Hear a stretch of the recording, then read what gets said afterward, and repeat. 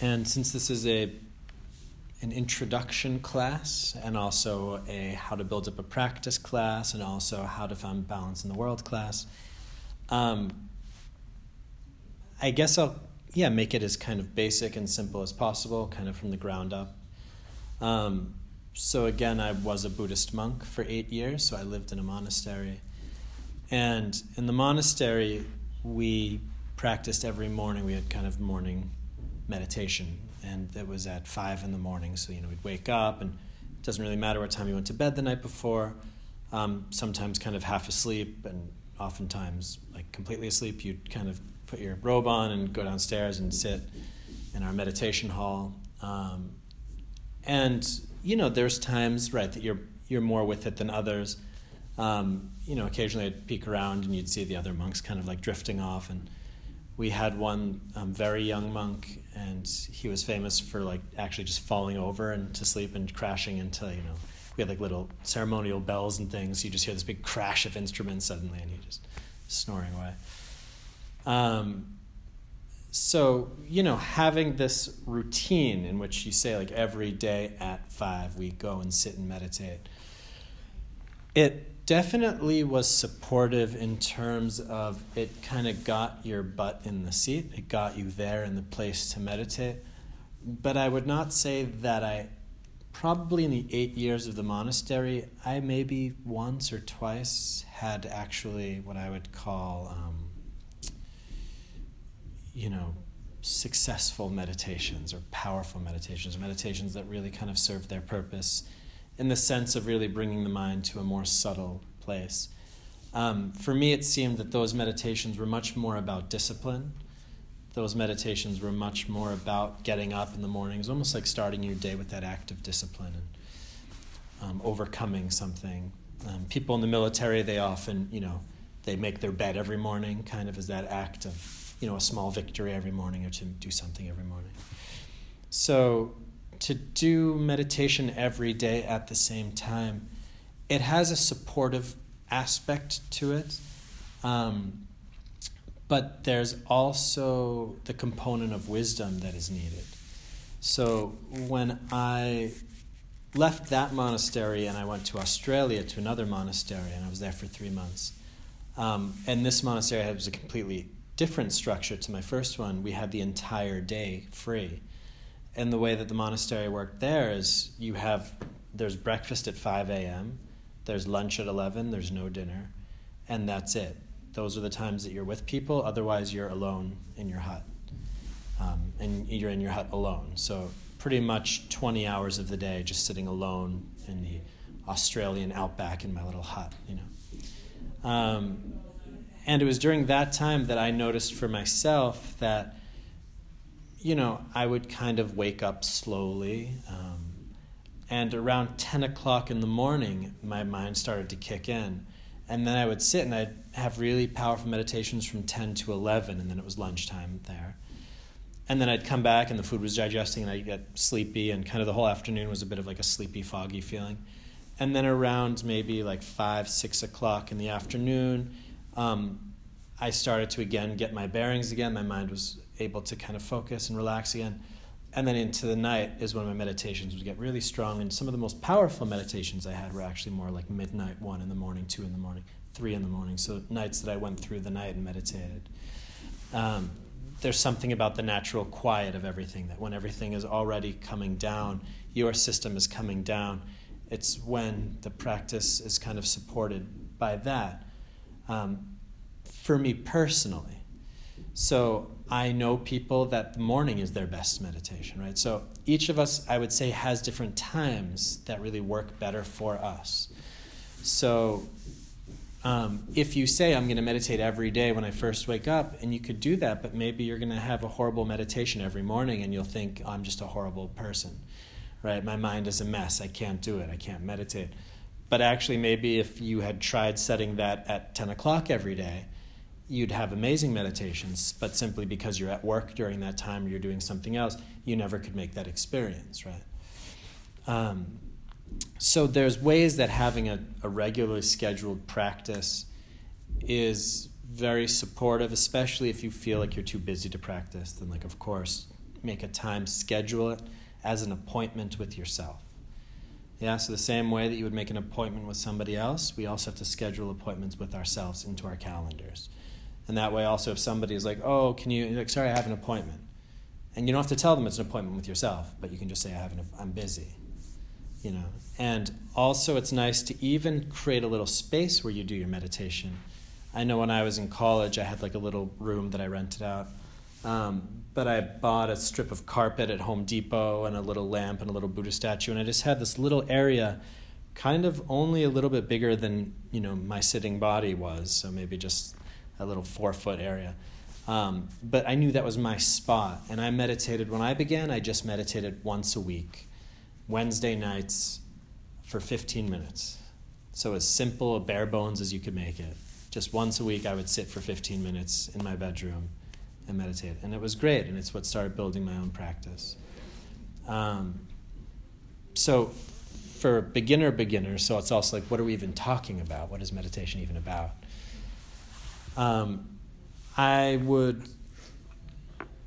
There's many ways to talk about it and to get us to that place. It's kind of like trying to explain to somebody how you ride a bike. So it's kind of that same thing in terms of how do we balance our mind? Because if you think about it, when you're riding your bike, you're kind of active and you're engaged, but you're also relaxed. You're like very relaxed on the bike, but you're also kind of like alert and you're keeping yourself on the wheels. So meditation, it's exactly that process. There's the sense of uprightness, right? We're sitting here, we're awake, we're aware of what's going on, but then also we relax. And what starts to happen is that the awareness, our mindfulness, is upright and alert, but then everything else starts to kind of relax and even disappear around it. So we'll be sitting here and slowly maybe the room will start to disappear. We won't really notice the room. And then you'll be sitting here and then maybe you won't really notice your body anymore. And then after a while, maybe you don't notice your thoughts. And slowly it's kind of that you move into a subtler and subtler place in your own mind. And that's kind of the direction, is that we're just moving from gross to subtle. Yes, we're moving into the more subtle aspects of our human experience, which I would call our awareness, our perception, our state of being. Right? So I always say we're human beings, but we're always very focused on the human part, and we're not very often just being, right? So this is kind of starting to shift our attention back to just that state of being. So that's what meditation is, and then the next question is, well, how does one do that? And there's almost as many different methods to do that as there are people to practice those methods. Each one of us needs a little bit of something different to get us. Again, if you're trying to ride a bike, maybe somebody's falling too much to the right, so you have to say to them, well, try leaning to the left. But maybe the other person's falling over to the left, and you have to say, well, try leaning to the right.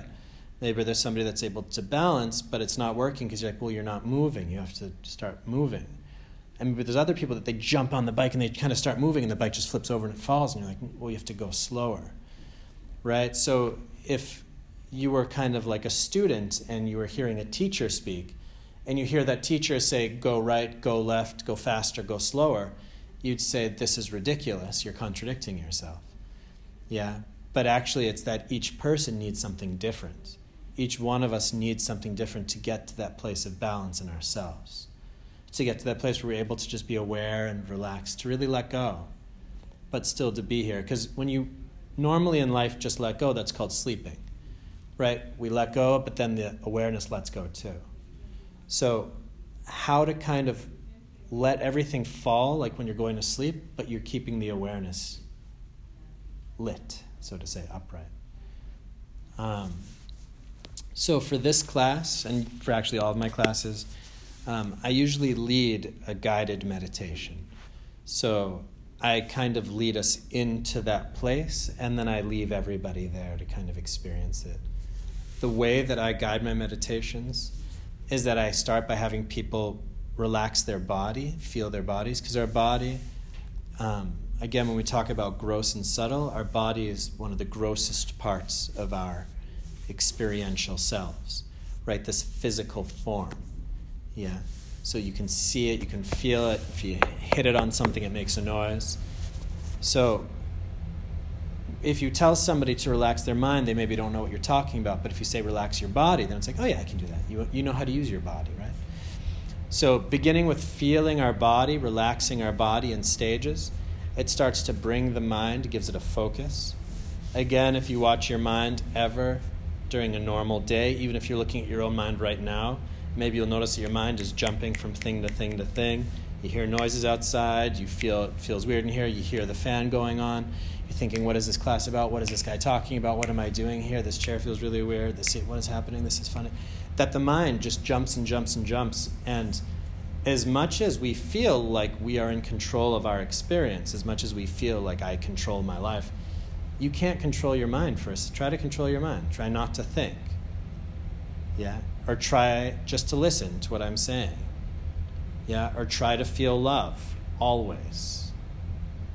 Yeah? That if we really had control over our minds, we should be able to do all these things. But we can't. So the mind is not something you can control forcefully or with force. Like the body, if you want to raise your hand, you could kind of put your intention there and you can raise your hand. But same thing, if I say to you, stick out your hand, but then leave it out there for 2 hours, you'd say, well, I can't, right? But maybe if somebody who's trained, maybe a bodybuilder or somebody, if they do that, they could maybe do that. They have more success because they've built up that muscle. They know the conditions that they've built up to be able to do that. So meditation, it's very much a condition-based process. So I don't expect everyone, once I start the meditation, to sit here and suddenly drop into the state of profound peace and you're going to just stay there until I leave and you're going to be, wow, like floating out of the room. Yeah. So it's actually more that we're going to start building up the momentum, building up the conditions for that to happen. In the natural world, everything is conditional based. Yeah, so a flower, it's a seed plus water plus earth plus sunlight. You put all these conditions together and then the plant grows.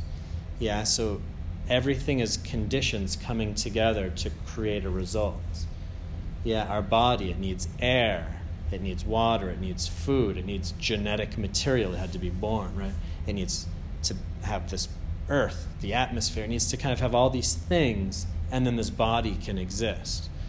Yeah, you take out the sun, you take out water, and suddenly the body just collapses, doesn't work anymore. So everything around us and within us is condition-based. It's a bunch, a conglomeration, many things coming together to create and sustain it. So our meditation, it's going to be the same way, right? Again, like riding a bike. Yeah, so our meditation is the same way, that you're going to sit and you're going to need to be able to start to relax. You're also going to need to start to develop the ability to observe that your mind's going to be running, and that's okay, but also there's a certain detachment that starts coming up, a certain spaciousness, that you'll sit here, you'll start thinking about something that happened yesterday, and then you'll kind of come back to sitting here again. Yeah? And the spaciousness would then be just to sit and remain. Yeah, a lot of people, if they're sitting and they start thinking and they come back, then they start saying, fuck, I was just supposed to be meditating and I got lost in thoughts and I can't do, they compound it by thinking more about it and making stress for themselves. So actually, the conditional way to do it would be that if your mind leaves and then it comes back, as soon as your mind comes back, just relax and allow yourself to be here, because our minds wander away because they're not happy. So believe it or not, because a mind is discontent, it will move. So anytime you find that your mind is wandering, it's because you're discontent. Because a contented mind is present. If you're ever on the beach in Florida and you're relaxing, you're super present. It's nice to be here. You're in a nice bath. It's nice. Nice food, nice music, nice company. You're just there, naturally, right? But if you just put in a room like this where there's really not much happening, it's not really exciting, it's just, me and, you guys, we're just here and there's nothing, there's not even nice artwork on the walls. There's not just white space, hard floor, there's nothing here. Yeah, the mind, it wants to search. It's like, this is nothing for me. It wants to search happiness. It wants to be distracted. It wants stimulation. It wants. And it keeps spinning.